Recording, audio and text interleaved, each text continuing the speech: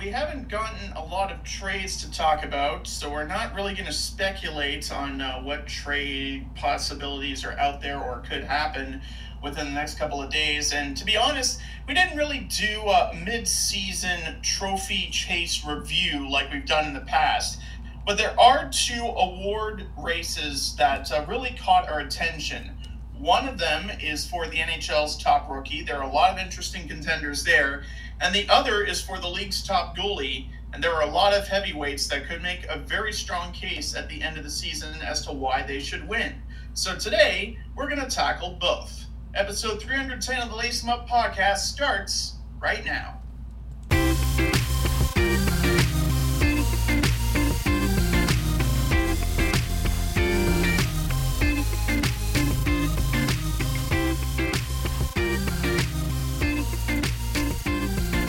And now, it's time to lace 'em up. Here's Brett and Steve. And welcome to the show, ladies and gentlemen. I'm Steve Ellsworth. I'm Brett Dubuff. Before we get into our main topic, we do have some news and notes to point out, starting with the situation in Ukraine, Brett. Yeah, Wayne, well, mostly, I mean, everyone's chipping in with their opinions and support in Ukraine. And in particular, Wayne Gretzky, who came in and said that, I guess he was on a radio show on Sportsnet. And yeah, he, I guess, we talked about this last week about how the IIHF is banning Russia from all the international hockey events in 2022 and potentially 2023 if it gets worse. And then Wayne Gretzky, I didn't even realize this, but he is part Ukrainian, so that's pretty cool. Yeah, I always thought his last name was more Polish than Ukrainian, yeah. But you learned something new.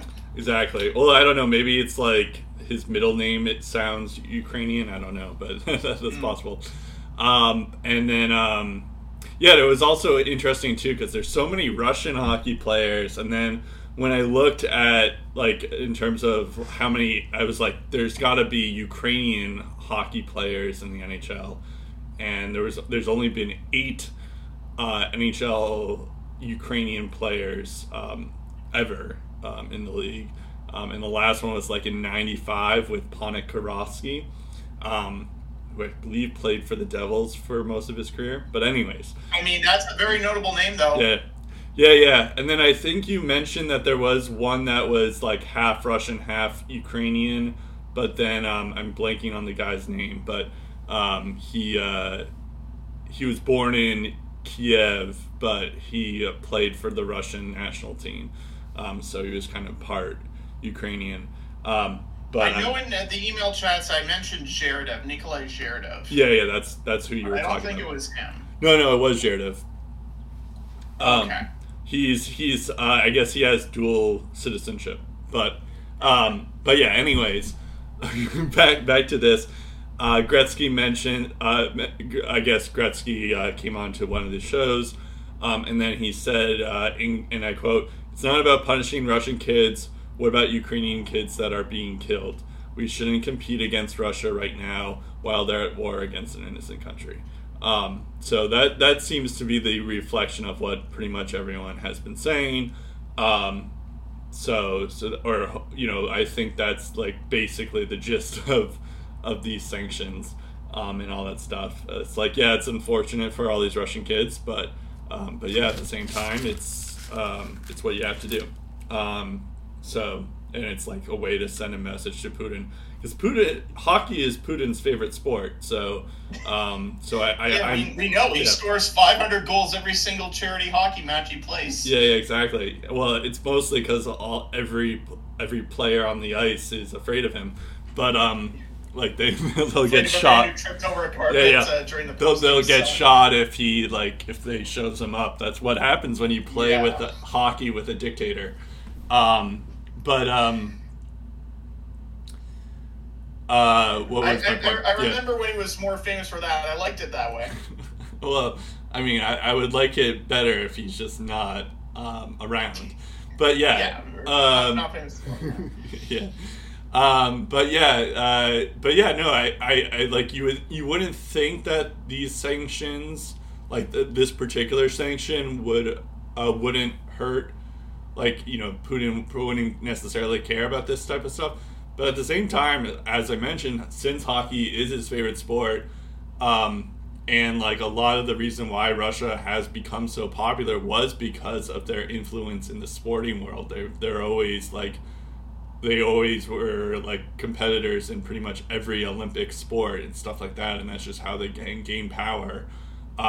So I think, in a way, I think this could help in Putin's might get really frustrated and all that stuff. So I think there's that to consider. Do you have anything else on this?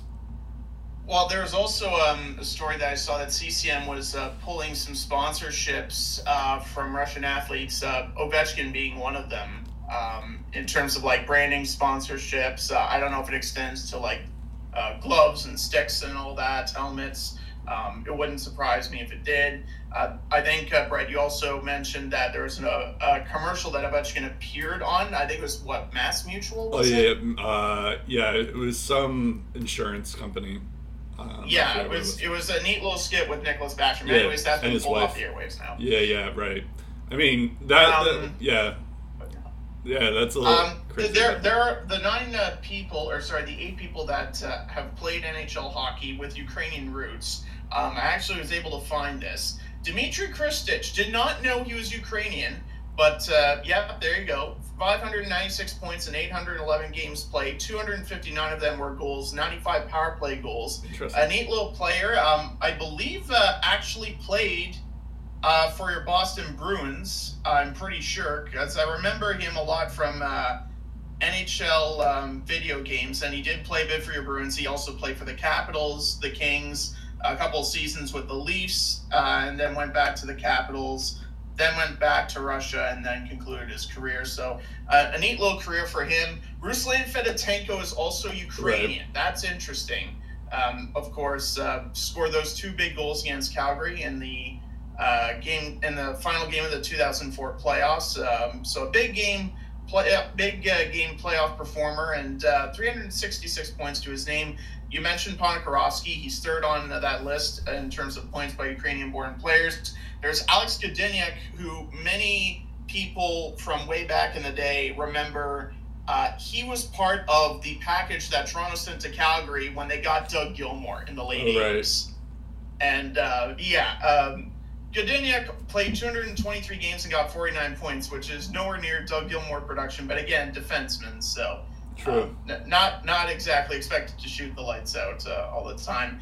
There was Igor Chibarev, who played in 45 games and got 19 points. Pretty decent. Sergei Varlamov, who is a forward, played 63 games, scored 8 goals, and added 7 assists for a total of 50 points. The 2 players that didn't get any points were Dmitry Yakushkin, a defenseman. He played 2 games, zeros across the board. And Alexander Vasilevsky, a forward, played 4 games, scored 0 points. I wonder if Varlamov and Vasilevsky have any relation to the current players.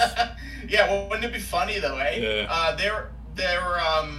Vasilevsky was born in 75 and Varlamov was born in 78. I mean, I guess maybe it's like an uncle or brother type situation. I don't know. Yeah, it could be cousins. But it is funny that it's those are just the last names that are more familiar with the other, the more famous Russian goalie. So it's interesting. Yeah, for sure.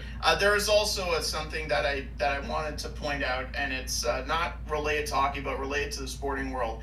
The radio station I work at, the station interviewed this 22-year-old Russian soccer goalkeeper who left Canada, signed a professional tryout in Ukraine, signed with the team, then Ukraine went to war.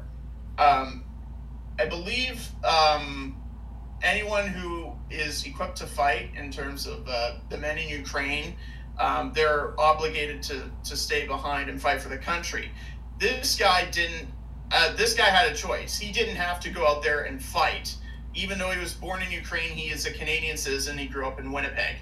He went to Ukraine He is now being trained to protect the country, and he's 22 years old. Wow.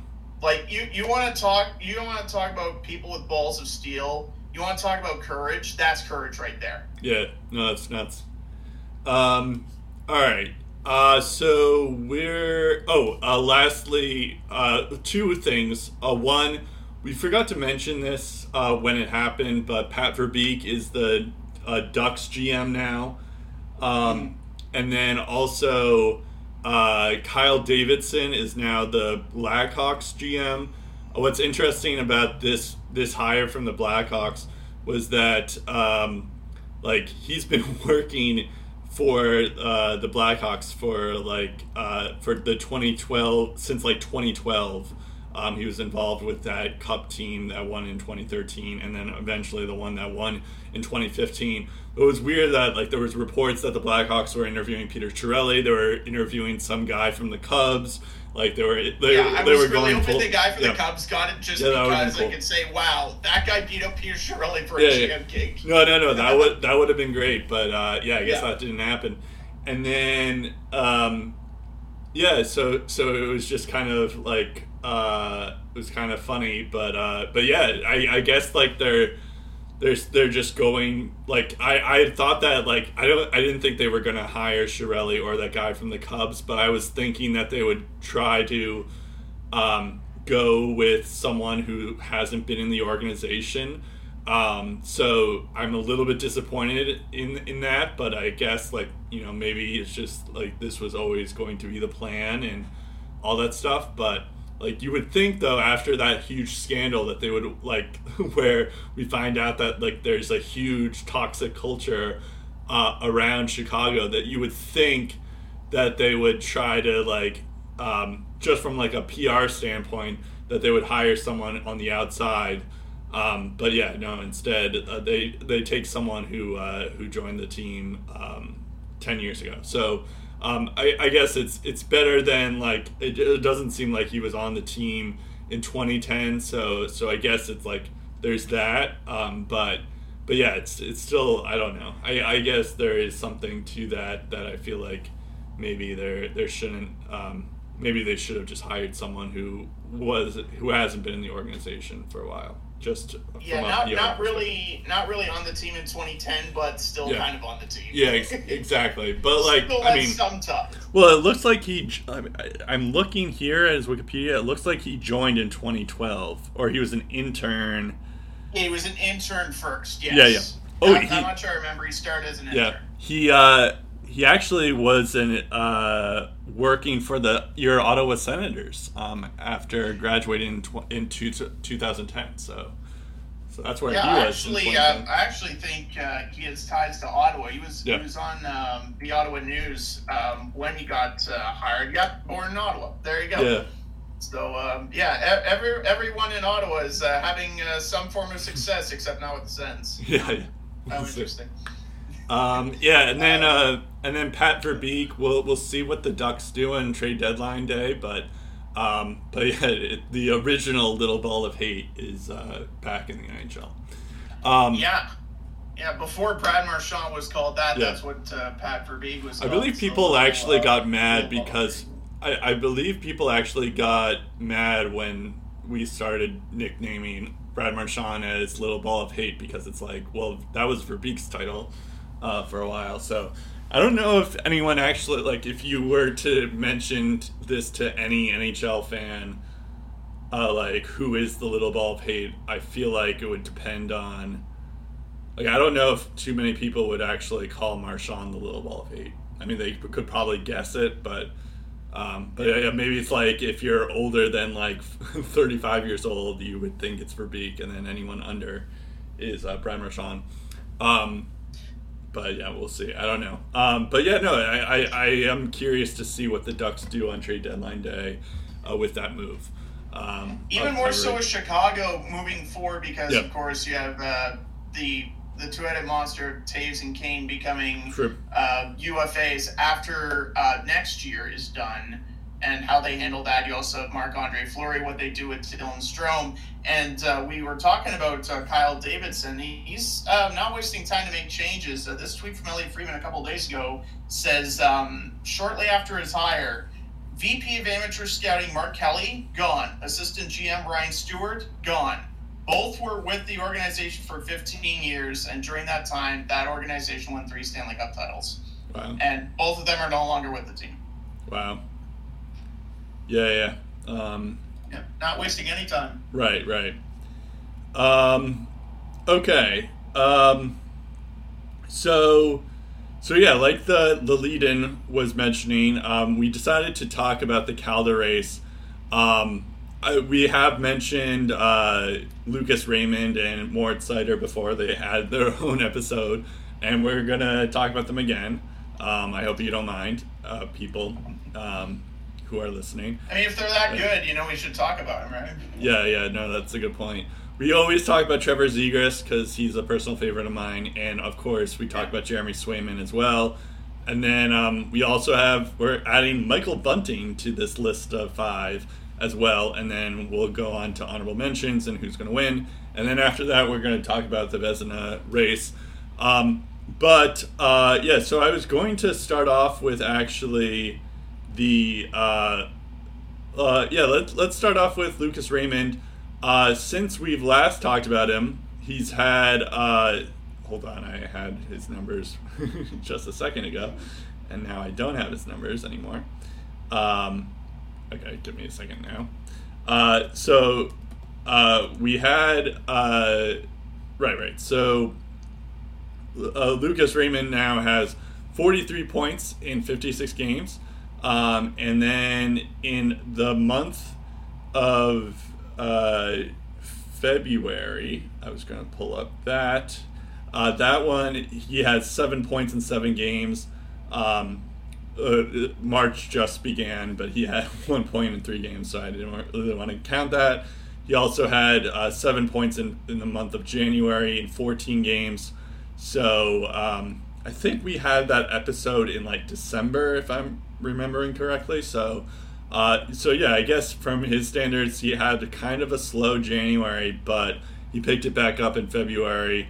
I think a lot of it has to do with like how the Red Wings aren't necessarily that good right now. So it's like they were playing like Florida and Tampa Bay, for instance, and those were games that he didn't get any points.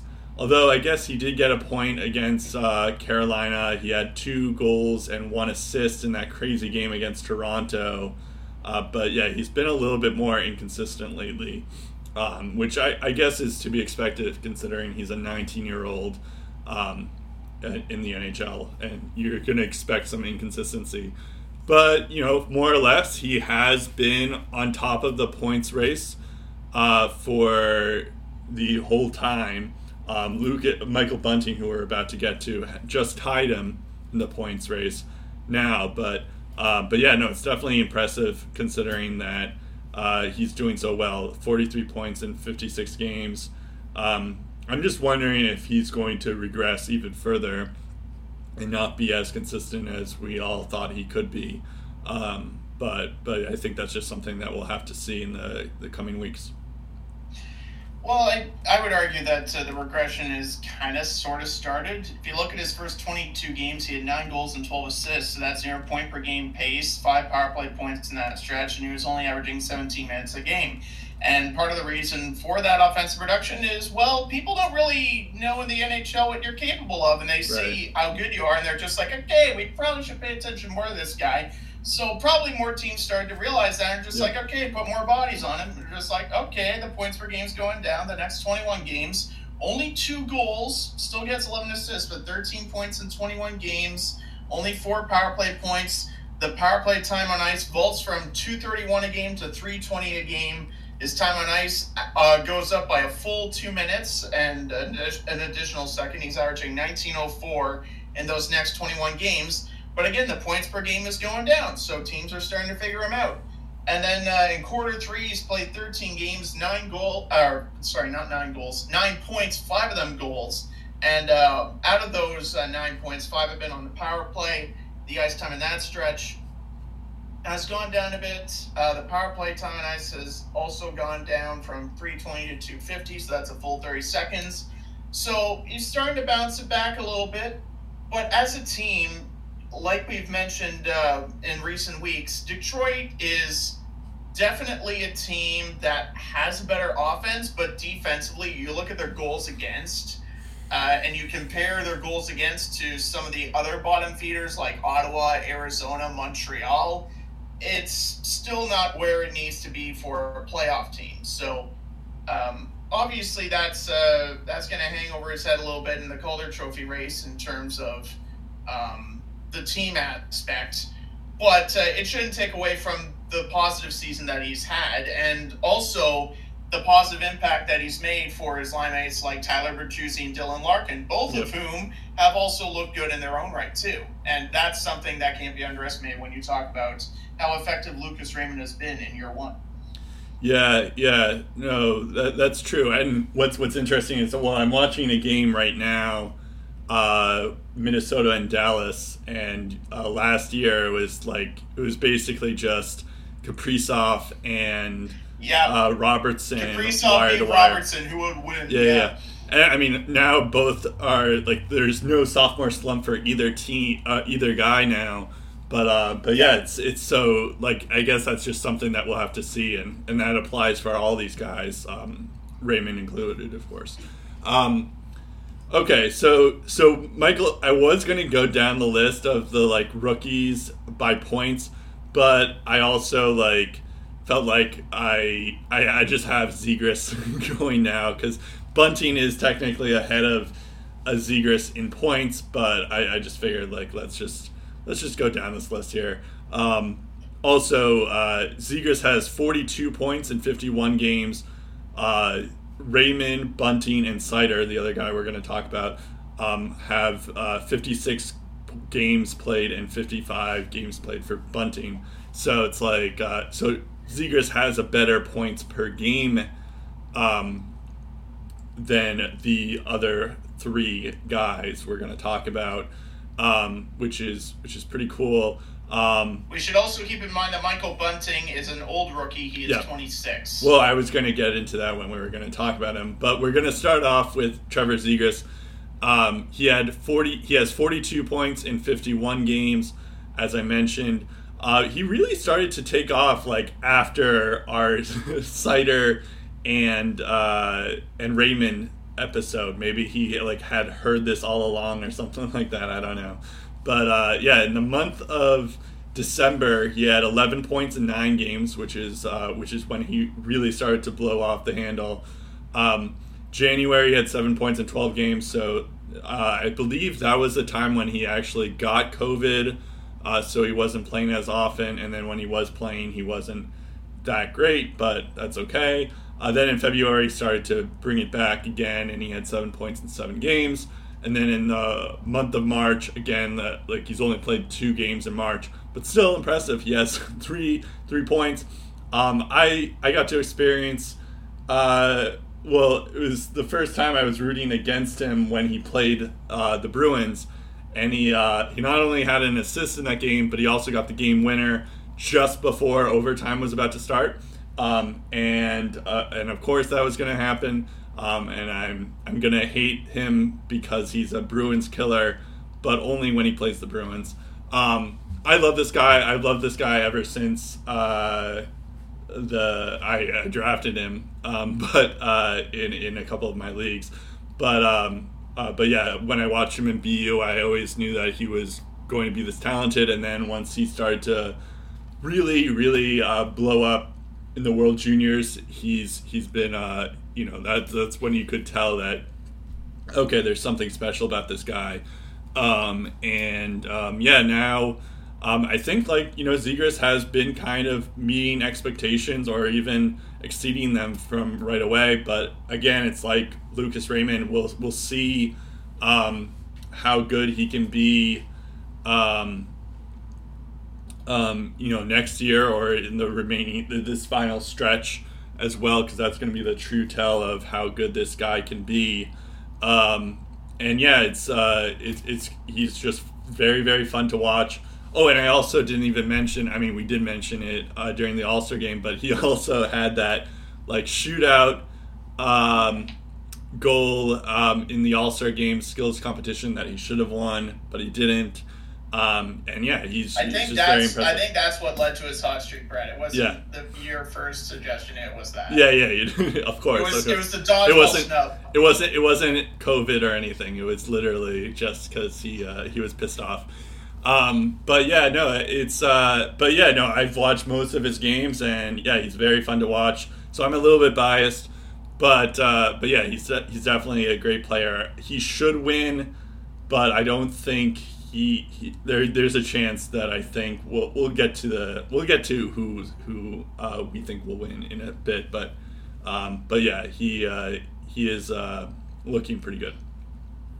When you look at Raymond's stats and you compare him to Zegras, they're actually pretty similar. Yep. In terms of points per 82 game pace, Lucas Raymond's at 63, Zegras is at 68.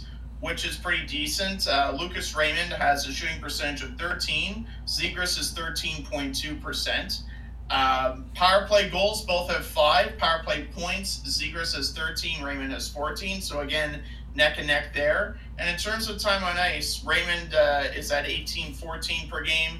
Zegras is at 17.20. When you compare their power play time on ice, it's relatively similar there. And both of them are in similar situations where they're on young teams that are starting to lean heavily on their young guys. So it's ultimately going to come down to what happens down the stretch, and it's unfair to Lucas Raymond as to who gets the advantage there, because the Anaheim Ducks are in a more favorable position to at least push for a playoff spot. Whereas Detroit is just like, well, we had a chance, and then Boston suddenly got hot, and there's no way we're catching Toronto. Right. So Detroit's probably going to be playing for pride again once April rolls around, but they still have a lot to look forward to. Anaheim, honestly, it wouldn't surprise me if they finished higher than Vegas. The way Vegas has been playing, it's been so inconsistent. It's tough to measure what those two teams are going to look like after the deadline. So if the Ducks make a huge push down the stretch for a playoff spot, and Zegras is a big part of that, that could put him, rightly or wrongly, ahead of Lucas Raymond in the Calder race. Yeah, I think what Zegras has over Raymond and Bunting and Seider right now is the fact that he's played less games than them, and he's relied upon more than the other guys as well. So I think there is something to be said about that. But maybe not. I don't know. We'll see. It should also be noted that Zegras had 13 points in 24 games last year, so he had a taste of the big leagues, whereas Lucas Raymond's his NHL debut happened when the season started. So right, yeah, no, that's a good point. He's had time to hone his craft for at least a season in North America, because he made a big difference for the San Diego Gulls in the time that he was there last year too. True, good point. Yeah, I'm looking here in terms of points per game. Well, Matt Boldy, who I'll talk about even more, but in terms of points per game, if you count Jack Drury, if you don't count Jack Drury or Jack Quinn, who had a point per game when in the 2 games that they've played, Matt Boldy has a point. Matt Boldy now has the most points per game from a rookie, and then if you count, but Boldy's only played in 22 games. But if you count Zegras. But then if you don't count Boldy because of the games played and stuff, Zegras has the most points per game of anyone who's played more than 50 games. So I know that that's a weird qualifier, but it's still .82 points per game is decent. And we'll see if maybe because Zegras has games in hand, maybe he'll end up being the points leader. And we'll see. And that could be the difference. So if Zegras doesn't win it, I hope it's this guy, which is funny because he plays for my favorite team, Jeremy Swayman. The thing with Swayman is he's been really good lately. Ever since Tuukka Rask retired, he was called up, and Jeremy Swayman is 7-0-1 in his last 8 games. He also has a 953 save percentage and a 1.34 GAA with 2 shutouts. So he's been really, really good down the stretch. Of course, he's played 26 games, and so which I would imagine is why he's probably not going to win the Calder. Also, not to mention the fact that he's still technically splitting the crease with Linus Ullmark. But the only reason why I could think that Swayman could win is, well, one, he did win the February Rookie of the Month award recently. I also think that the only reason why I think Swayman, or the only way that I think Swayman could win the Calder is if Bruce Cassidy decides that Swayman is the guy, which he should, but I don't think he's going to. And just makes him the starter, and then the Bruins go on this huge streak, and they're in they're one of the better teams, or they're top 2 in the Atlantic, or maybe they beat out Toronto. So yeah, in this I feel like in this sense it is harder for a rookie to win the Calder Trophy just because they're goalies and they don't play that often and they're not expected to be the starter. But and then once they do become the starter, it's probably going to be it won't be at the beginning of the season. So, but I don't know. At the same time, he's been very, very good lately. And it could just be a recency bias type thing, and maybe he'll I'm hoping that he'll at least get nominated, but who knows with this rookie list that we're about to get into. There's no doubt that Jeremy Swayman's going to get Rookie of the Year votes. With all due respect to Jeremy Swayman, I'd be shocked if he finishes top 5, just because there are a lot of other rookies that have really impressed me more.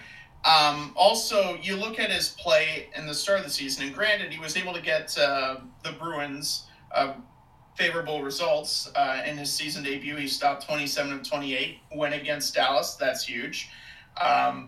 The next 4 wins he got was against Detroit, where he only faced 15 shots and stopped 14 of them. Then he faced Ottawa, which they were struggling mightily at that point. New Jersey has kind of had a down year, but they were kind of streaking. He stopped 27 to 29, so I'll give him credit for that one. Montreal was absolutely egregious out of the gate too, but he stopped 27 to 29 there. Then you started to see performances like the Rangers on November 26, where he stops 26 of 30, losing effort, but again, the Rangers are a very good team, so he can hang with the best there. The next time that he goes out there is December 2nd against Nashville. 42 save shutout, first shutout of the season. That's huge. I like that. Then he goes up against Tampa Bay, takes it to extra time, and the Bruins get a point out of that. You'll love to see that. Pretty good against Vancouver a couple nights after that, December the 8th. Unfortunate result, they lose, but again, takes them to extra time, and it gets them a point there. And then when you mentioned the stretch that since Tuukka Rask retired, he's been especially good. 30 save shutout against the Sens. He had 33 save outing against the Rangers. That went to a shootout and the Bruins lost, but again, they get a point out of that. Good against Ottawa. The next time out, stops 28 of 29 against Colorado, gets the win there. That game against the Kings on February 28th, 34 save shutouts. Stops 34 of 36 against Vegas. And while 4 goals went against him against Columbus, good enough to get the win there in extra time. So I think while the results are good and the numbers look good, the up and downs are going to be the downfall. Whereas you compare that to a lot of the other names on this list, I think they've been a bit more consistent than Swayman has been. that's not in any way going to dictate the kind of goalie that he's going to become. He's going to take advantage of that Bruins starting job as soon as he gets his hands on it.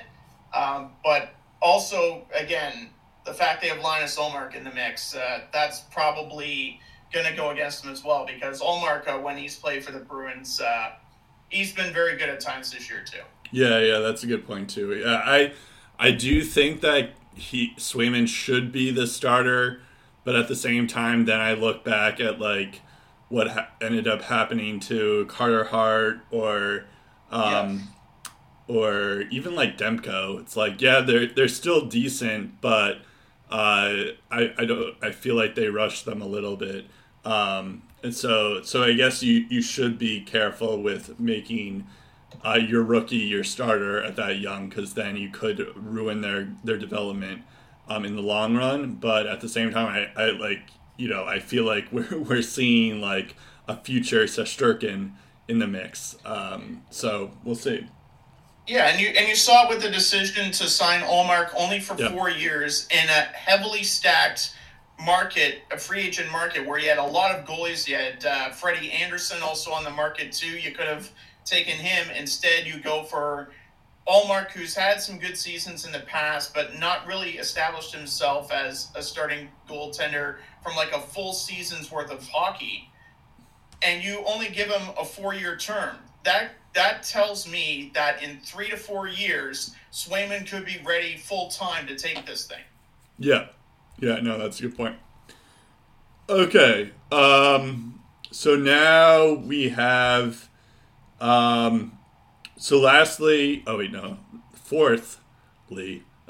we have another guy we've talked about a lot about, but he's the other Detroit duo. He is a defenseman, or the only defenseman we're going to talk about, Moritz Seider.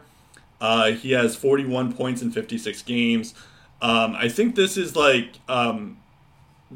slightly like the advantage that Seider has over everyone else is the fact that he is a defenseman. So that means that he does like hit, he does block, he does do a lot of other things that the other guys don't necessarily do. He has 111 blocks on the year already, which is pretty crazy. So yeah, he does look like he's a pro already. And I mean, I guess that's actually, now that I think about it, that's almost like 2 blocks per game. So maybe that's not as impressive, but for a defenseman, but still pretty impressive considering that he's 20 years old right now, and he's still he's putting up points. So yeah, he's doing it all, and I think that could help him out in the long run. But then at the same time, then when you look at like the rookie scoring, you don't really see like Moritz Seider around here. Let's see here. Actually, did I do this right? Because now I don't even see him. Oh, did I only include forwards? I think I just included forwards. That's probably why. But yeah, that's what happened. But like the next closest rookie defenseman has 24 points, and that's Jamie Drysdale I'm talking about. So yeah, that just like he's like doubling the defenseman list. So I think like from that angle, the fact that he's like doing really, really well for a defenseman, and beating out all those guys, I think that could certainly help him out in the long run. And the fact that he's 4th in point rookie scoring right now, so I think that could help for something. There are a couple of underlying factors that you mentioned, Brett, that I'll be perfectly honest, are enough to make Moritz Seider a top 3 at worst in this race. And here's why. To put up 36 assists and 41 points as a rookie is insane. That's a 60-point pace over 82 games. 120 shots, that's on pace for 176 over a full 82. On pace for 124 hits, he has 85 at the moment. On pace for 163 blocks, Brett has mentioned he has 111 at the moment. Power play points, 17 right now, 2 of them goals. So that's 3 power play goals and 25 power play points. if he continues that pace and plays a full 82. He averages 258 power play ice time per game and 23:01 in all situations per game. Again, Moritz Seider is in his first year of NHL hockey, and on a team with a -40 goal differential, he's a +1, which is a lot better than a minus. So, given the fact that he's already playing in those high leverage situations, when you look at the rest of the Detroit Red Wings defense, and with all due respect to their defense, outside of Nicoletti, it's not looking that great, and Mark Stahl too. You're leaning a lot on this young guy who is, at the moment, 20 years old. Will be 21 years old in early April, so not too long from now. Even at 6'4", 197 pounds, that's a lot of weight to be putting on this guy. And over his last 9 games, he's got 12 points. So over his last 9 games, he's over a point-a-game pace. A phenomenal season. Phenomenal first impression by Moritz Seider here. And worth of every single vote he's going to get. Yeah. I think he'll be one of those 3. I definitely see that happening. Okay, and then the last guy we're going to talk about, because he's currently tied for the points lead in rookie scoring, is Michael Bunting. And yes, you read that right. Michael Bunting is 26 years old. Somehow he counts as a rookie. I don't really quite understand it. But yeah, so he counts as a rookie. He has 43 points in 55 games. It's kind of, I think a lot of it has to do with the fact that he has good line mates, or because he's in Toronto. I believe isn't it like, I think it's Tavares. I know he's in the top 6, so I'm gonna guess that it's either Tavares or Matthews. So to add some light, I actually have Dauber open in front of me, and good. Some of the line combinations. So he's been on lines with Nylander and Matthews. I have seen him a bit with John Tavares. I've seen him a bit in quarter 2 with Mitch Marner there. So yeah, he's been spread around with Matthews, Marner, and Tavares. Currently, I think he's with. If I had to take a gander, it's probably Matthews and Nylander that are more so the common line mates compared to Tavares, based on what I've seen. Yeah, no, I don't know why I mentioned Tavares. But even still, like, those are like John Tavares like talented players. Yeah. No, that's still pretty good. That was a good remander that I should look this up before I say stuff, especially on a podcast. But yeah, I did look this up while you were talking. His line mates are currently Matthews and Marner, so those aren't bad line mates to be a part of course. So I do feel like even though yes, he is technically a rookie and he's a part of this on the he has 43 points in 55 games like Lucas Raymond does.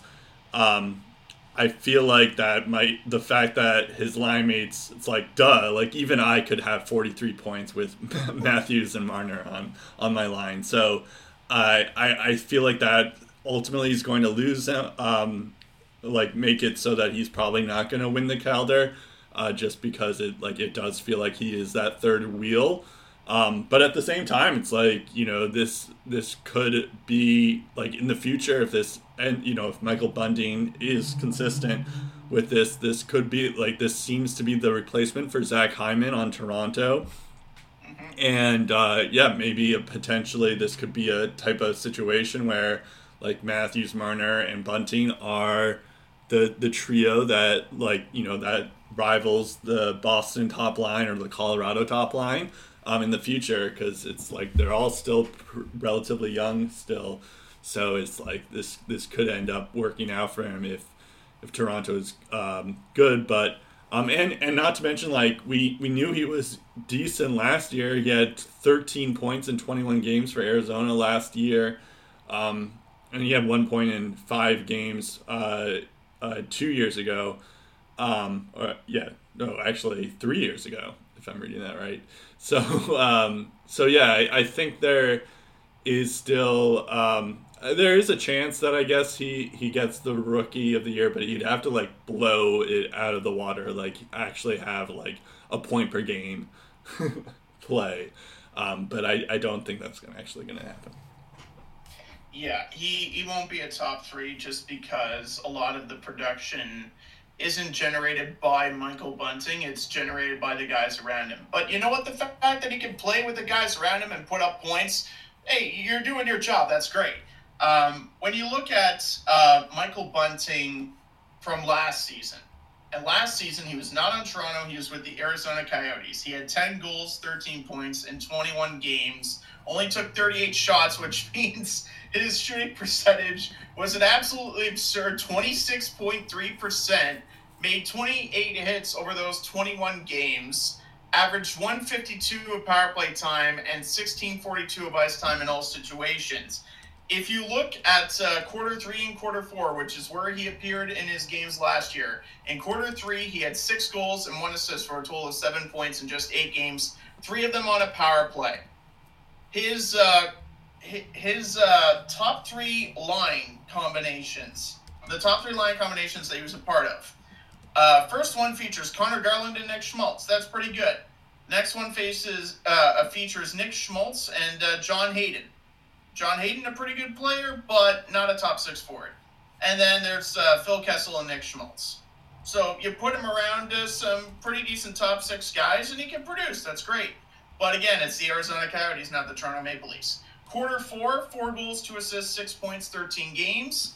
Averages 2 minutes, just over 2 minutes of power play ice time. His time on ice actually goes down from 17:48 in quarter 3 to 16 minutes on the nose. He's his most common line mates are now Nick Schmaltz and Clayton Keller by this point. Connor Garland and Lane Peterson were his line mates as well in quarter 4, as was Derek Brassard and Clayton Keller.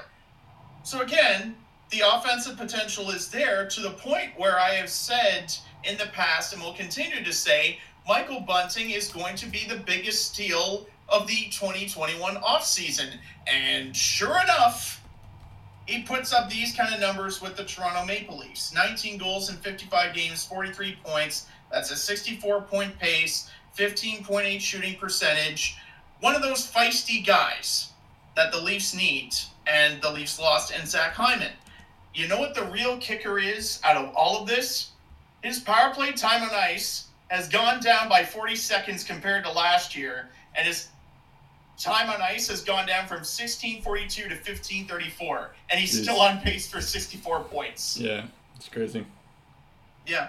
Amazing that if you put him up with the top-line talent, what he can accomplish. Yeah. And on one of the league's best power plays, too. Not to say that Toronto's power play wasn't terrible last year, but down the stretch it wasn't nearly good enough. This year it seems to be better. It seems to be performing better. Yeah. Okay. So now we get to the honorable mentions before we come up with who we think's going to win the Calder. I have a few guys that I want to mention. So I kind of mentioned this already, like briefly mentioned them before, I think in this episode, but Matthew Boldy, he has almost a point per game, 20 points in 23 games right now, which is pretty good.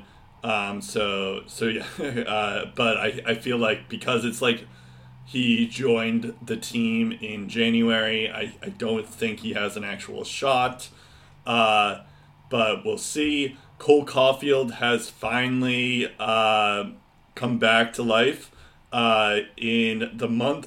I guess it has something to do with Martin St. Louis being the coach now. I was just looking at his stats and his splits here. Did you know that in the month of February he had 10 points in 9 games? That's pretty good. I would say. No, definitely better than what he was producing at the start. I'm not sure, but I think that's pretty good. So kudos to him for at least picking it up, and he has 4 points in 3 games currently in March. So yeah, he's only getting better, but I feel like it's not too little too late, because it's not too little, but I do think that he is definitely hurt by the first half of games. And then the other two, I think I know the other guy that you're going to mention in these honorable mentions, but I do want to mention Anton Lundell. He has 30 points in 51 games. He's pretty close. He's now 5th in points in rookie scoring right now. So yeah, that's pretty good. I think the thing that could hurt him though is the fact that he's like on the third line in Florida. So I feel like that isn't as impressive as like say Trevor Zegras or Lucas Raymond, who are playing a lot more time, or even Mort Seider, who's like a top line or a top pairing defenseman. So I don't think he has enough to just do it just yet, but it is looking pretty good, especially since like he was drafted in 2020.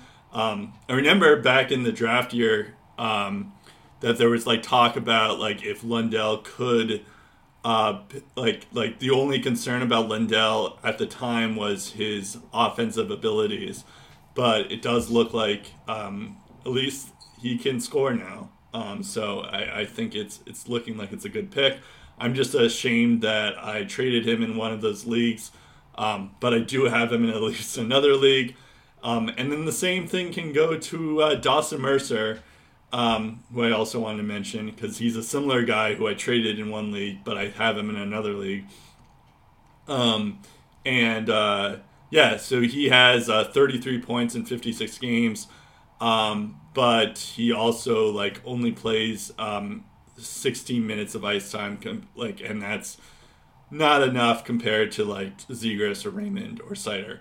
But it's decent still, and it's good that that like I feel like New Jersey has a lot of good things coming along, and Mercer is one of those guys. But yeah, I don't think that's going to be enough for him either. But he is looking pretty good, so I can't necessarily knock him on that. Who else do you have, or anyone, if you want to comment on anyone I mentioned? So briefly, I wanted to mention Tanner Jeannot because with Nashville, he's been pretty good, very serviceable. I would call top 9 forwards with the potential of being a solid second line contributor, and the numbers this year I think back that up. Matt Boldy, if he was called up sooner, probably would be in the thick of this race, but again, based on what we've seen, probably going to be just as good as a lot of the names on this list. And I would put Anton Lundell in that category as well. I don't think he's going to be he might be a top 5 guy, but that's a big if at this point, just because he's on a stacked Florida team. You look at the power play time and ice he's averaged, you wonder why he only has a goal and 4 points on the power play. He only averages 47 seconds per game on the power play. That's because the Panthers have guys like Barkov and Huberdeau and Reinhardt, and don't forget about Verhaeghe and Duclair. They have those guys too. They have more of them. Frank Vetrano too. They could probably toss out there. And Mason Marchment, even one of their bottom 6 forwards, is like on a point per game pace. You put anyone with any line combination, and it just seems to work for them. Yep. That's how good Florida's offense is. They can score like a 4 to 5 goal per game pace. It's insane. I also think if Anton Lundell, and it's unfair because it's a rookie, 45% success rate on faceoffs. He's won 289 faceoffs, which is good. Getting that amount of exposure as a rookie in the faceoff dot is certainly commendable. I think if he gets that face-off percentage up closer to the end of the year, maybe he could get more votes that way. But yeah, the sky's definitely the limit for him to have like a shooting percentage of 14.6, 61-point pace over 82 games, 14 goals in his first 51 games. It's definitely a lot to look forward to if you're a Panthers fan. Yeah, no, for sure. What's interesting about Lundell and Mercer is that they were in that 2020 draft, and they were like, Lundell went 12th overall, and Mercer went 18th overall. Lafreniere has picked it up recently, so it's still limit, and Tim Stützle looks pretty good. Of course, Lucas Raymond was also a part of that draft. So like there's still a bunch of guys, but it is interesting that like Lundell and Mercer are doing so well like this soon, and it was in like 2020. Like they were drafted like 2 years ago. So it's pretty cool to see them make it in that sense.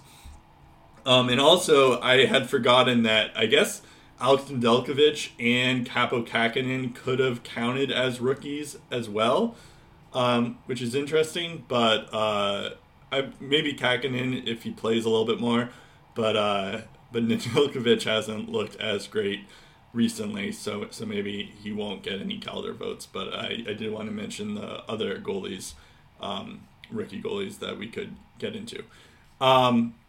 Speaking of goalies, we have where the other race that we wanted to talk about is the Vezina race. And I guess this was more of an excuse for both of us to talk about how good Shesterkin is, or at least for me. He has currently he has a 940 save percentage and a GAA of 1.96. He has a record of 27-6-2. So that's like insane. This is his third year in the league. So that's pretty good. I think what's interesting about the Rangers, and I had kind of had picked the Rangers as the team to watch this year. And I figured that the Rangers were going to be good because of Shesterkin, but I didn't know that he was going to be this good. Because this is like out of world numbers. This is basically like Dominic Hasek in his heyday, and he's only he's only 26 years old. So that's pretty good, obviously. And I feel like he's only going to get better, which is insane to think about because right now it's pretty good. I thought that the Rangers would be like a team to watch.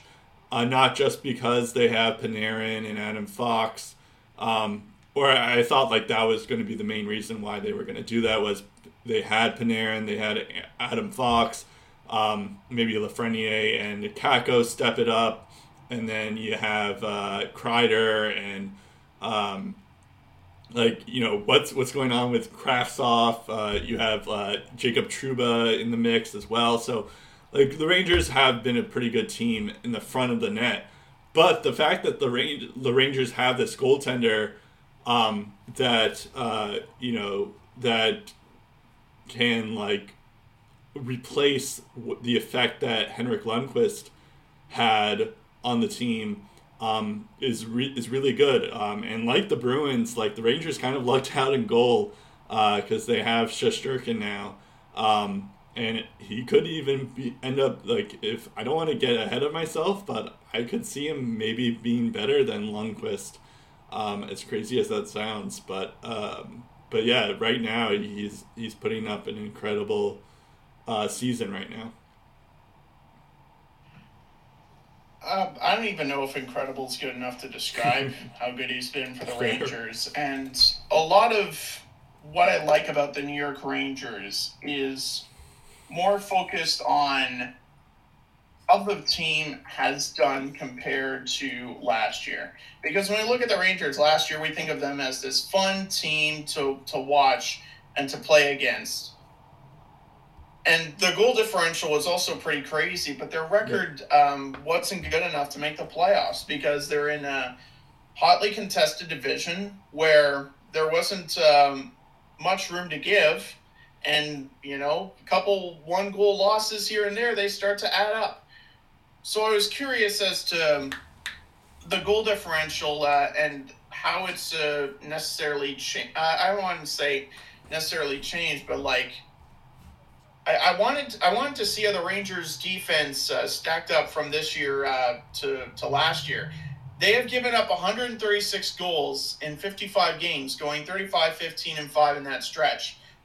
Only Carolina and Calgary have given up fewer goals, and Carolina has given up the fewest is 132. So that's 4 more than the Rangers. So they're near the very bottom of that goals against leaderboard.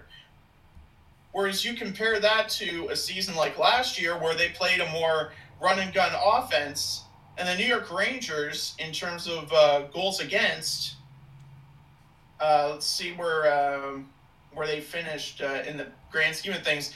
They had the 13th fewest goals against, which again is pretty good, but again, not very good enough if you're wanting to make the playoffs. 87% success rate on the penalty kill was also pretty good. But again, that team was 27, 23, and 6. So I was curious what their record in one-goal games was as a team. Because that, to me, is a good indication of team structure, how the goaltending is doing. It tells a broader scope. So in terms of wins by one-goal games, last year, the New York Rangers, according to the NHL.com website, actually had this is so funny. They were actually tied with Detroit for the fewest one-goal game wins. They had 5 last year. They went 5-9-6 in one-goal games. So you compare that to their record this year. And the New York Rangers, would you look at that? They have the second most one-goal game wins. They're 16-5-5 in one-goal games this year. And that is where you see the Shesterkin effect really taking into effect. In particular, when you go by month, he hasn't really shown any form of weakness. In October, he goes 5-5-1, or 5-1-1 rather, in 7 games. GAA of 1.70, 1 shutout, 947 save percentage, 6-2-1 in the month of November. Despite a 2.67 goals against average, he has a 920 save percentage. Wins 3 of 4 in December, 2.11 GAA, 929 save percentage. 7-1-0 in 8 January games, 947 save percentage. 2 of his 7 wins were shutouts, go figure. 4-1-1 in the month of April, 959 save percentage. GAA below 1.4. And so far in the month of March, he has 4 goals against in 2 games, and he's won both. And has a 938 save percentage. So from a consistency standpoint, it's been there too. And then you look at some of the teams that he's gone up against. Tampa Bay, for example. In 2 games played against them, he's won both, only given up 3 goals over those 2 games. Against Florida, another hotly contested team that can score at will. In 3 games, they've scored 9 times on him, but he has a 920 save percentage, so he's 2-1 in that span. Same record against Toronto that can also score at will. He's only given up 6 goals in those 3 games, and his save percentage against the Maple Leafs is 945 with a 1.98 GAA on the side. That's pretty good too. Yep. Against your Bruins, Brett, sorry to say, 3 goals against in 2 games, and he won both. Yep. So you can go on along the list of teams that he's played against, and you can start to see where Igor Shesterkin is the front runner. It's not about who he's playing against. It's when the chips are down, and you look at Igor Shesterkin or Alex Georgiev, and you compare the 2 numbers, the question you're asking is, okay, this guy's a lot of potential versus this guy's a lot of potential and he's getting wins. Who do I go with? I go with the hot hand. And right now, Igor is the hot hand. And he's continued to be that way. He was showing signs of that in the past couple of years that he's played. He's shown that he's ready for that number 1 mantle. And now he's ready to challenge, I think, Vasilevsky on an annual basis that he can be the best goalie in the league. Yep. Has the defensive structure, the team defensive structure improved in front of him? I would argue it has. Has it benefited him? Yes. But it doesn't take away from the fact that he was a good goalie before this. The numbers back that up as well. Yep. So, yeah, as far as front runners go, he's the front runner at the moment. Yeah, honestly, it feels like I don't even really want to talk about the other goalies because it's like just which would be unfair to the other goalies, which is why we'll talk about them because they've also been good. We will talk about them, but it feels like there's no reason really to talk about them. It feels one-sided. Good, yeah, and it's mostly just because Shesterkin's been that good. What's also interesting is I remember back a couple of years ago, we were thinking about like how the Islanders had a good goalie in Sorokin. The Washington had the good Russian goalie in Samsonov. Samsonov has kind of fallen off lately, but and Sorokin has been decent lately. But yeah, now it's just like, oh yeah, Shesterkin is by far the best of the Russian last name goalies. So it's like already, man, it's pretty crazy. I mean, I know like we're getting all hyperbolic about this, but yeah, it's clearly Shesterkin who's going to win this. I think it is also interesting too because I remember during the bubble when the Rangers like made the playoffs in some way, but then like what ended up happening was, I know this was like 2 years ago, but like the Rangers like Shesterkin didn't end up playing, and they had to rely on Georgiev. And Georgiev's not a bad goalie in any right either, but they didn't have Shesterkin, and the Rangers just looked lost out there. And of course, it's like it was a different team back then and all that stuff, and maybe that was a factor. But like when you see this team with Shesterkin, even back then, you're just like, you knew that there was something special about this guy. So yeah, he's going to be pretty good this year, of course, and maybe for years to come. We're watching something special. All right, so the next guy we're going to talk about is Freddie Anderson. It's a little bit strange talking about this guy just because he is currently injured, and it's unclear about how long he's going to be out. But yeah, at the moment when I made this list, he was currently, I think he was second. If I did this right, yeah, he's second in save percentages, and then he's also he also has like a second in GAA. So I think it's a pretty good sign that he could be doing well. But of course, if he's like injured week to week, then yeah, maybe it's not worth it. But anyways, speaking of which, he has a 2.08 GAA and a save percentage of .928, which is decent in 39 games. Yeah, he's looked pretty good.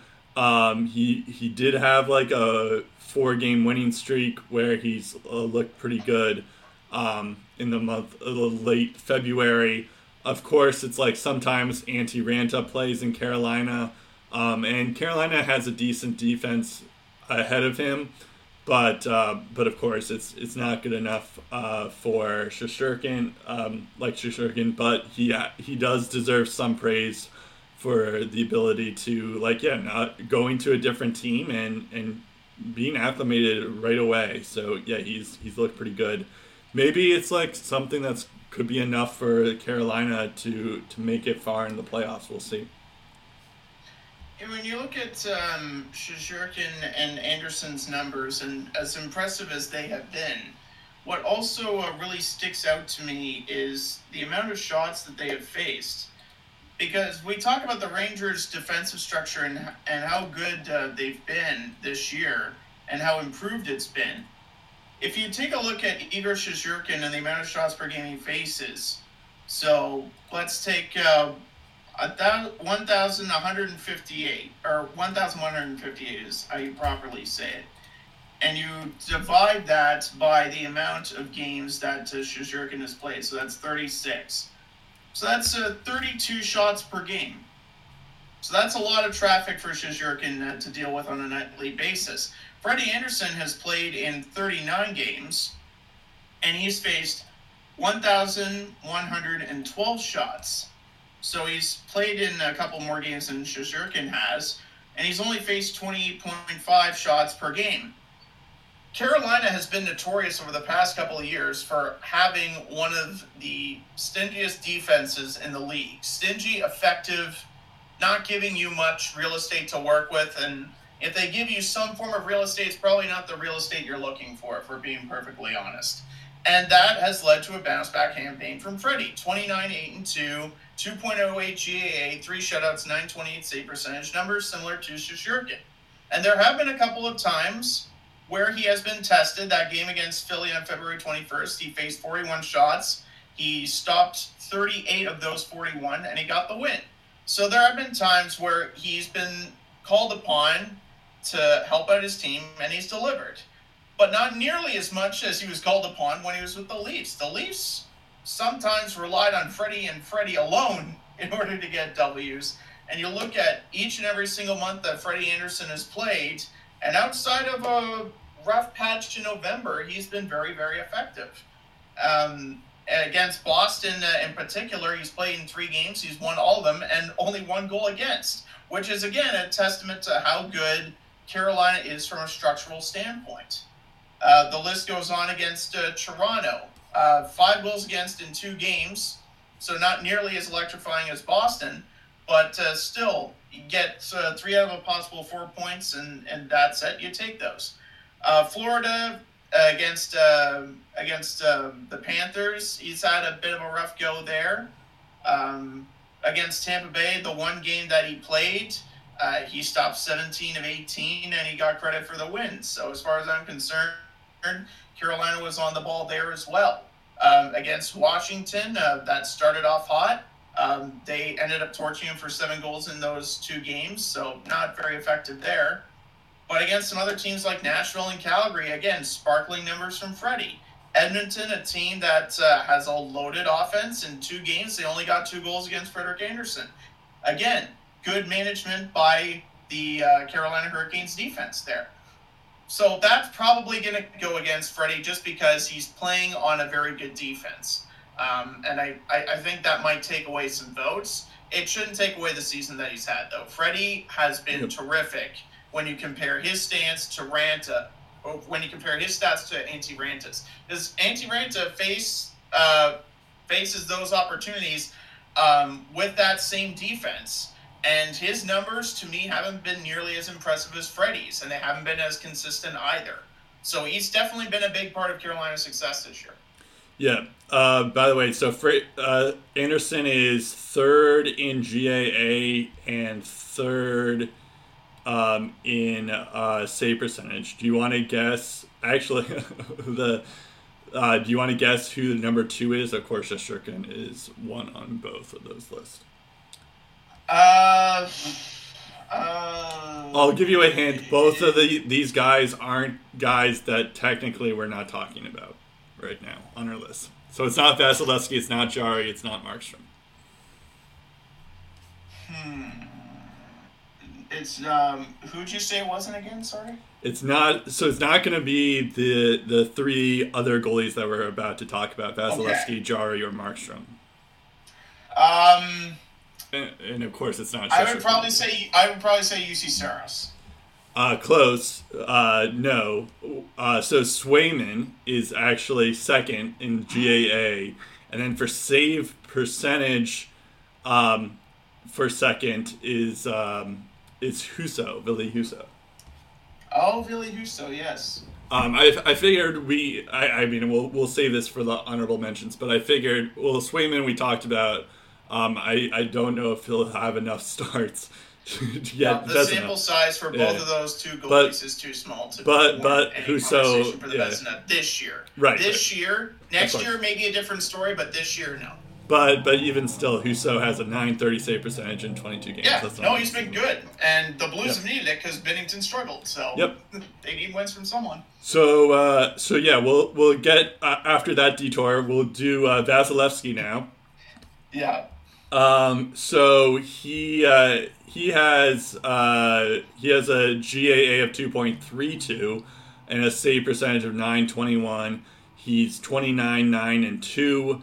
29, 9, and 4. So that's pretty good.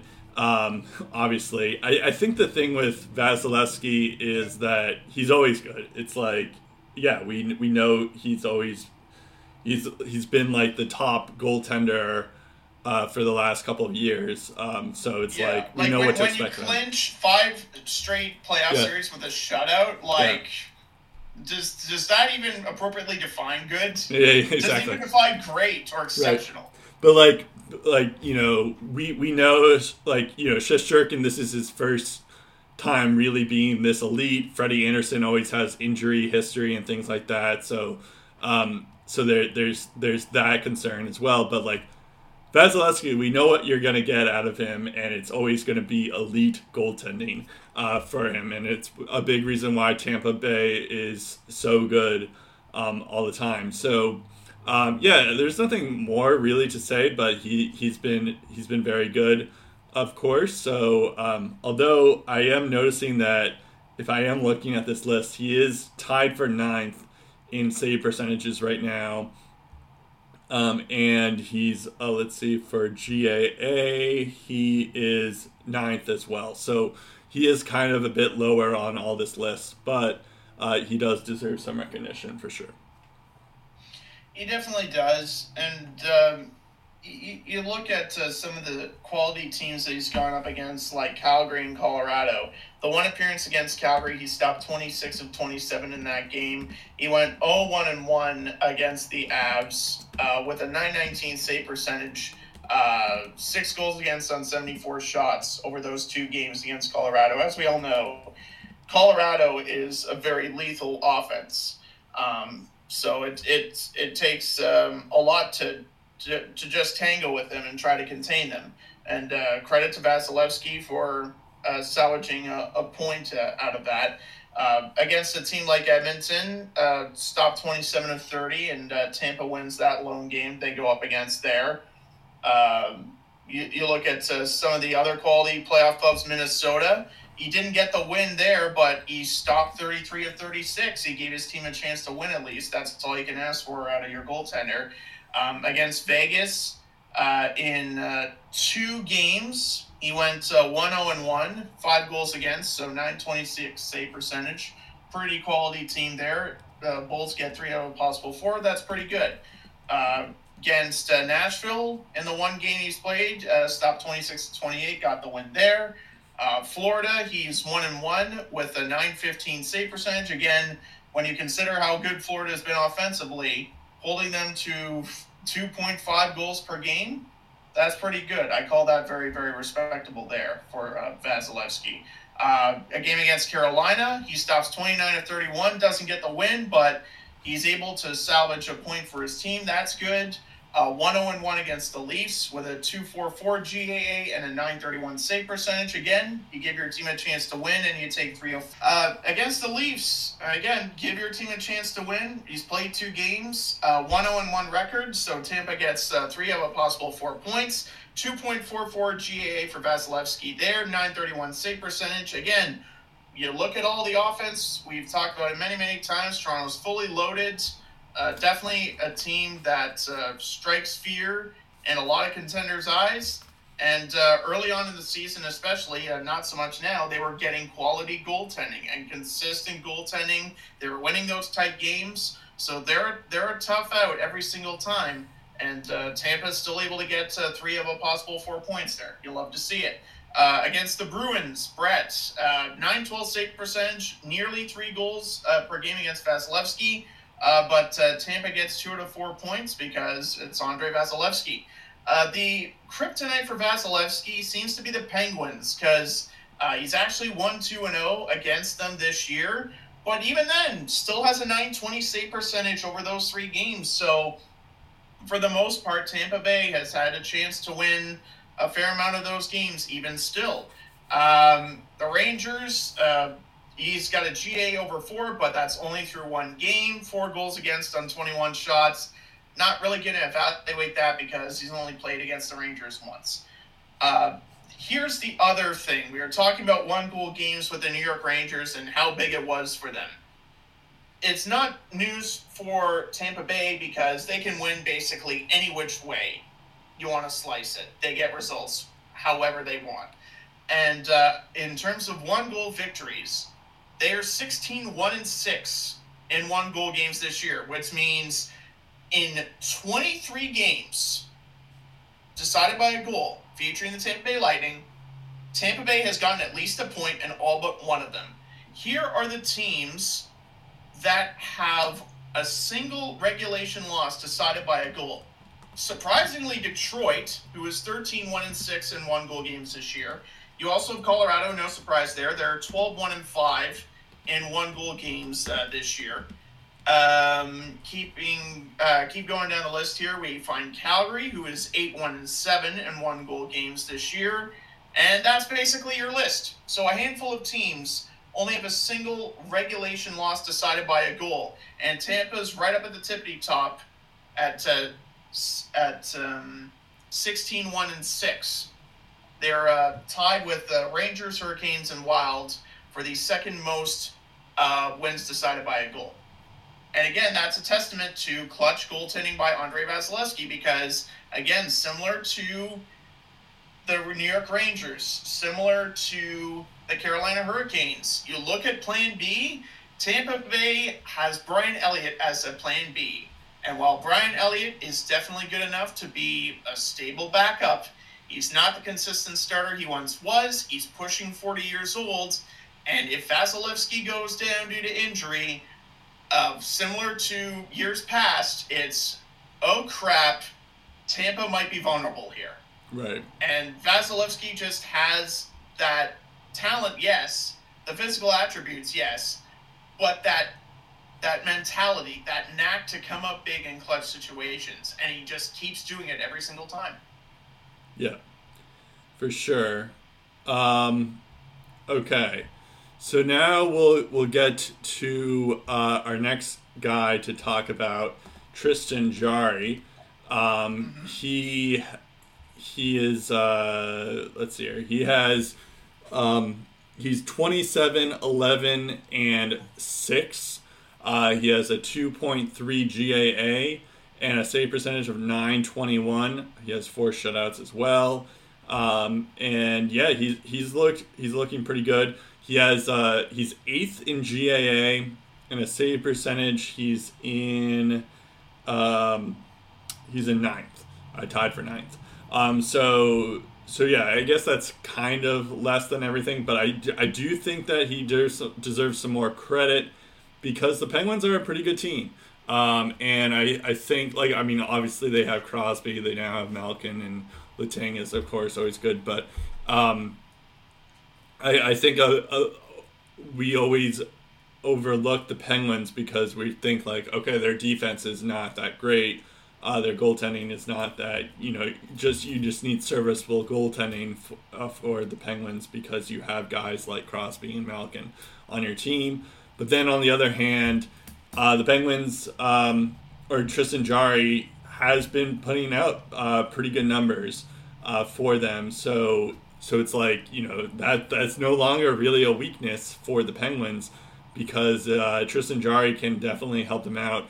I think what is interesting, though, is that, and he deserves some recognition. I'm sure he's going to get some Vezina nominations for this. What is interesting, though, is that, during of course, voting ends before the playoff starts, but, I think we all have that vision in our head of, how he imploded in the playoffs. I don't think that's going to happen again. But that's always going to be set in these voters' minds of oh right, Tristan Jarry, you mean the guy who choked in the playoff last year? But I think it's definitely something that to look out for. But it's hopefully maybe it won't bias them, but he deserves some votes even still for this season that he's had. The one thing again that we talk about Tristan Jarry is consistency, and it's going to be the be all and the end all of his Vezina campaign, similar to what other Vezina campaigns have become. Now, there are a couple of games I would like to point out. That game where the LA Kings get 6 goals on him, well, he faced 45 shots, so maybe the Penguins shouldn't allow as many shots. And the good news is a couple weeks later, in a game against Boston, which I'm pretty sure that's where Brad Marchand lost his cool because Tristan Jarry turned into his dad, he stopped 43 of 45 shots and the Penguins won. So he has the knack to be pretty crucial in big games. But it should be noted, since January 30th, he has played in 4, 5, 6, 7, 8 games, And let's see, 5 goals against the Devils on 19 shots. That's a regulation loss. 4 goals on 30 shots against the Hurricanes. That's a regulation loss. 4 goals against on 29 shots against Toronto. Another regulation loss. Although Toronto's offense was firing on all cylinders that game, and you couldn't really fault him on any of the goals, but even still, 4 goals against. And then you also had 4 goals against on 32 shots. That was an OT loss to Washington. And then another game against the Kings, 4 goals against on 38 shots. That was another regulation loss. So you're starting to see the GAA go up over the past couple of weeks, and that's been a little bit of a concern. The good news is whenever he's had a bad outing, he's been able to bounce back. December 1st against Edmonton, where 4 goals get by him on 21 shots. Here are his goals against over the ensuing games. 1, 2, 2, 2, 2, 0, 2, 3, and 1. So he's able to get on a nice little hot streak after that. November 14th, when Washington explodes for 6 goals on 32 shots. Here are his goals against over the ensuing games. 2, 0, 0, 1, 1, 0, 1. Before that December 1st game against Edmonton. Sounds like binary. 4 goals on 21 shots. Basically, like the lower the number, the better for Tristan Jarry. Okay. So he's been able to bounce back when he's had those rough patches, and that I would classify as a good choice for a Vezina Trophy candidate, is your bounce back ability. Yep. Obviously, there's only a set period of time in the playoffs where you can get away with it before it comes back to bite you, and unfortunately it bit Tristan Jarry up last year. But this is a good learning curve for him, and I think if he has a good bit of momentum down the stretch, I think he could be, at worst, a top 4 finalist for the Vezina Trophy. I wouldn't rank him too high on my list, but I definitely think he's worthy of being in the conversation. Yeah, that's fair.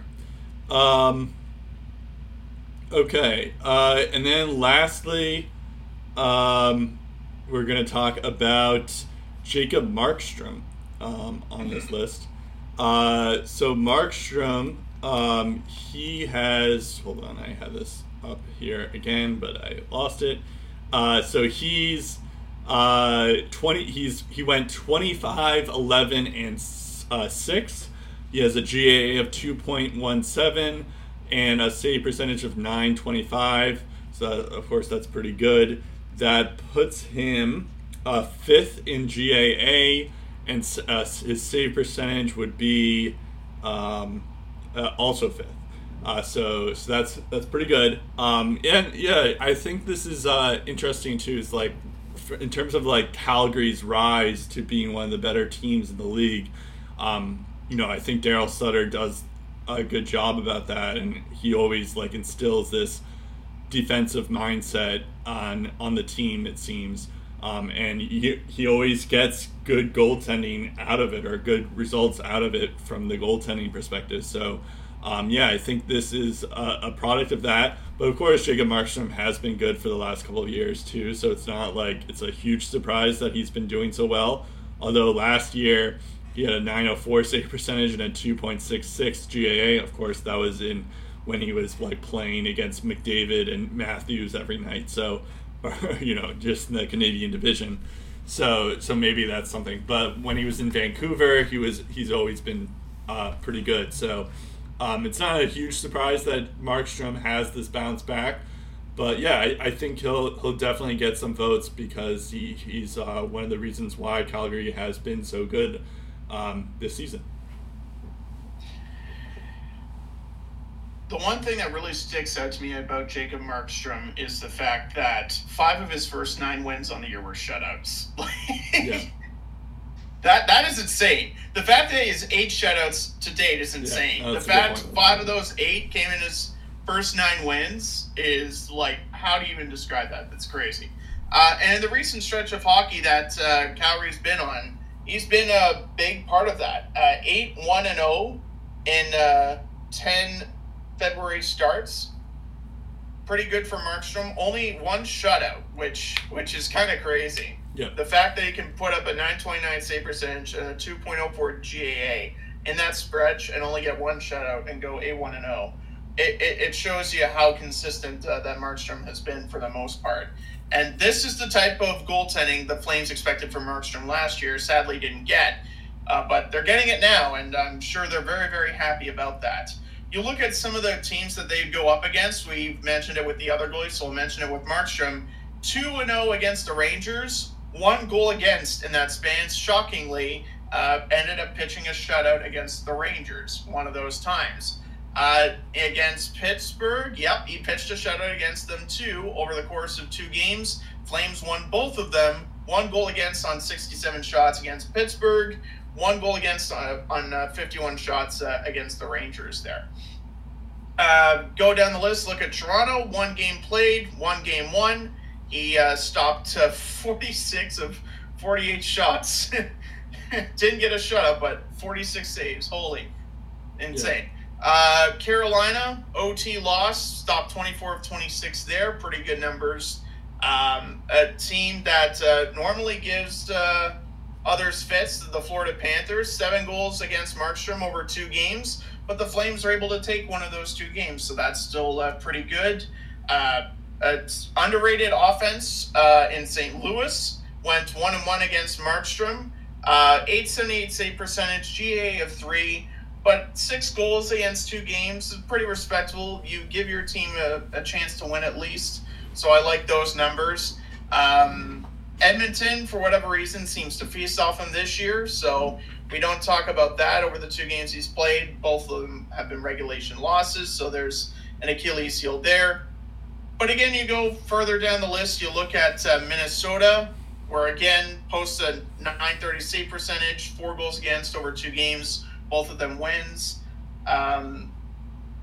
Overall, from a standpoint of the performance of a goaltender versus the performance of a team, there's no doubt that Jacob Markstrom has been good, but for whatever reason, the Calgary Flames defense has held up better than it did last year, and I think a lot of that is a testament to the team getting to know Daryl Sutter's style of play. They're adapting to it better, and it's reflecting well in their defensive play. So, yeah, I think a great deal of this is due to Jacob Markstrom, but also the team playing better in front of him. Yeah, no, that's a good point. Okay, so now we'll do honorable mentions for Vezina. I do want to shout out, we did mention Billy Husso briefly, but I want to shout him out again. I don't think he has enough games played to even get he'll probably get a couple of nominations, but he probably won't get, I don't think he'll be top 3. Same with Swayman. If Swayman gets any nominations, it's probably going to go to the Calder, but he's probably not going to get much for the Vezina, although I guess that would help his Calder case. I also want to mention Ilya Sorokin. He's been pretty good. Jake Ettinger as well. But that's kind of like a similar reason for Husso and Swayman. They both play less games, or they have like another guy in the place, but they're not at that stage just yet, but maybe in time they will be. Like next year, we'll probably see like a four goaltender race of Ettinger, Swayman, Husso, and Saros with just Shurkin in the mix. So that's like it's a good future of goalies for sure there. And then lastly, I do want to mention UC Saros. He has a .923 save percentage and a 2.44 GAA. He's I think they shut out the Predators shut out it wasn't the Coyotes, was it? Last night they shut out San Jose. They shut out San Jose. I thought it was like a better team than San Jose for some reason, but I don't know why. I guess Arizona then, but either way. Oh, that's because Arizona and Nashville both had 8 goals last night, so that's why it's stuck in my mind. But anyways, so they shut out San Jose last night, and I think we'll see that. But yeah, I don't know if Saros might make some noise if he has more games like that. We'll see. I guess like I could see maybe a lot of these goaltenders like getting like, you know, being like the second guy if they make a run. Like if Dallas somehow makes the playoffs, or if the Predators somehow make the playoffs, then yeah, I could see Saros and Ettinger getting like being like a Vezina candidates for sure. But yeah, I don't know if I necessarily see that happening for sure. The funny thing about UC Saros is he could be a top 3 candidate for this award, and I say that because it's a 244 GA, a 923 save percentage, only 3 shutouts, only 26 wins, but the only guy who has faced more shots is Connor Hellebuyck. Yeah. Here are the top 5 goalies in terms of shots faced. Connor Hellebuyck is right at the top with 1,493 shots faced over 46 starts. He's 18-9-9 with a 911 save percentage, 2.92 goals against average, 3 shutouts. Saros is like half a goals against point better than Hellebuyck. In terms of save percentage, 923 versus 911. 923 is definitely bigger than that. And both had the same amount of shutouts, and Saros has 6 more wins. And he's second in shots faced across the league. And the other guy I wanted to shout out that you didn't mention that I think is worth mentioning is Thatcher Demko. And if you did already acknowledge him, I'm sorry. I did not. No.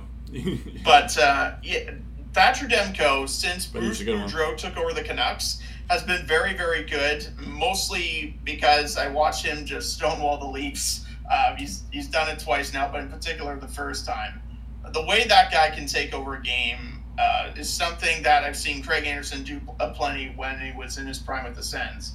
But Thatcher Demko has faced the 3rd most shots in the league this year with 1,377. It's a trend that was a thing in the Travis Green era. It's a trend that has somewhat continued under Bruce Boudreau, and yet he has a 2.63 goals against, a 917 save percentage, and only 1 shutout to speak of.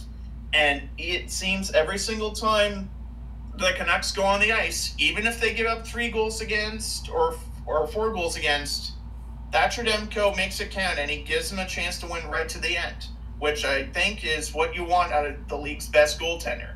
Not saying Thatcher Demko is going to win, but he's definitely going to get a lot of votes. Once we get to the end of the regular season, I think he'll get a lot more votes than people realize. Yeah, he's looked good. That's a good one that I missed out on for some reason. Also, Elvis Merzlikins, when he was playing against the Bruins, he was very impressive. It's interesting because like the Bruins were just, I know it's just one game and all that stuff, but like the Bruins just kept on like pelting him with shots, and none of it would go in at times. But like the Bruins. Well, there was that game against Calgary where they got like 60 plus. Yeah, something like that. Yeah, he's crazy. Like, but, what do you want the poor guy to do? Yeah, he actually, by the way, he's faced 40 shots 6 times this year, and only 1 regulation win to speak of. But on the year, Elvis is 19-14-3, which, when you consider the amount of talent that Columbus has lost, still not bad. He's not. I don't think he's going to win the Vezina this year, but I think in the years down the road, he's making a strong case for a guy that we should all be watching out for. Yeah, for sure. And then lastly, I know Jack Campbell, he had a strong first half. It seems like he blew up this half, so I don't know about him. He's not really an honorable mention, but I do want to mention him just for his strong first half. To be fair, Mrazek hasn't done better. Yeah, that's true too. The Leafs as a team are near the bottom in save percentage since January 9th. It's crazy. And also James Reimer, I know if the Sharks somehow miraculously make the playoffs, because I know he's week to week, but if James Reimer has been pretty good, or he's a big reason why they have even won as many games as the Sharks have had, so he also deserves some recognition as well. He's faced about the same amount of shots as Cam Talbot has this year. Yeah. All right. So I assume you're also going to say that Shesterkin won the Vezina. Otherwise, I'd be shocked. I don't know if I could do a podcast if you think otherwise. I mean, I wouldn't rule out a lethal down the stretch kind of run by either of the goalies that we've mentioned to at least kind of stoke some fear in him. But until further notice, Shishkin is the front runner at this point in the season. He is the clear-cut front runner to win this. Yep, that's fair. I guess maybe I think it's going to be Jari and Markstrom will be the other two. Maybe if Anderson is healthy, I could see that happening. But yeah, I guess that I think those it will be Shesterkin, Jari, and Markstrom. Okay, and then I forgot to ask about who do you think is going to win for the Calder? For the Calder, I mean, see, it's tough because Raymond and Zegras are both game-changing players. Why do I feel like Seider's going to win, though? Yeah. Just because of the workload, his ability to play all situations, the fact that he's a rookie defenseman, and he's probably going to be, at worst, top 10 in defensive scoring this year. Again, for a rookie, like, why not? Like, he could be in the running for the Norris. Why wouldn't he be at worst the top 3 for the Calder? So I give a slight edge to Seider right now, honestly. Interesting. Yeah, I'm thinking it's. I think it's Zegras if he can get that points. Like, I feel like the rookie point stuff gets like whoever leads the rookie points standings usually wins these things. I guess you're right, though. It is kind of, like, unless it's like a year where like Cale Makar and Quinn Hughes were the only 2 defensemen that year that were good, or the only 2 rookies that were good that year. But it usually goes to like the forward who has the most points, and now Zegras has like 2 games in hand on Raymond and all that stuff. So I think it's probably going to be Zegras if he can keep up this pace. But yeah, you do have a good point about Seider. Just the fact that he is a defenseman is very impressive. The one thing that separated also Kaprizov and Robertson from last year, even though both were producing at pretty impressive speeds down the stretch, Kaprizov was the better clutch performer. True. And his team was in a better position to make noise in the playoffs. Yep. So, as I go back to the stuff that I mentioned with Zegras, if the Anaheim Ducks are at worst pushing for a playoff spot, and Zegras is a key contributor of that, I think he gets that inside track on both Seider and Raymond. Honestly, flip a coin. Yep. Flip a coin, and I'd probably pick either 3. Yeah, It's that close. It's too tough to call. Yeah. No, that's true. I think I'm gonna say, I know this is like my Bruins homerism coming out, but I think if Swayman starts most of the games from March till in April, the end of the year, and the Bruins are like, one of the hotter teams in the league, which it looks like they are, then yeah, I think Swayman might have a chance, but maybe it's too late as well. I don't know. We'll see. All right, that about does it here for us at Lace 'Em Up. You can subscribe to us on SoundCloud and iTunes and Spotify or wherever else you get your podcasts. You can follow us on Twitter at Lace Up Podcast. Our Facebook is Lace 'Em Up. That's about it. I'm Brett Duboff. I'm Steve Ellsworth. We'll talk again in episode 311 of the Lace 'Em Up Podcast.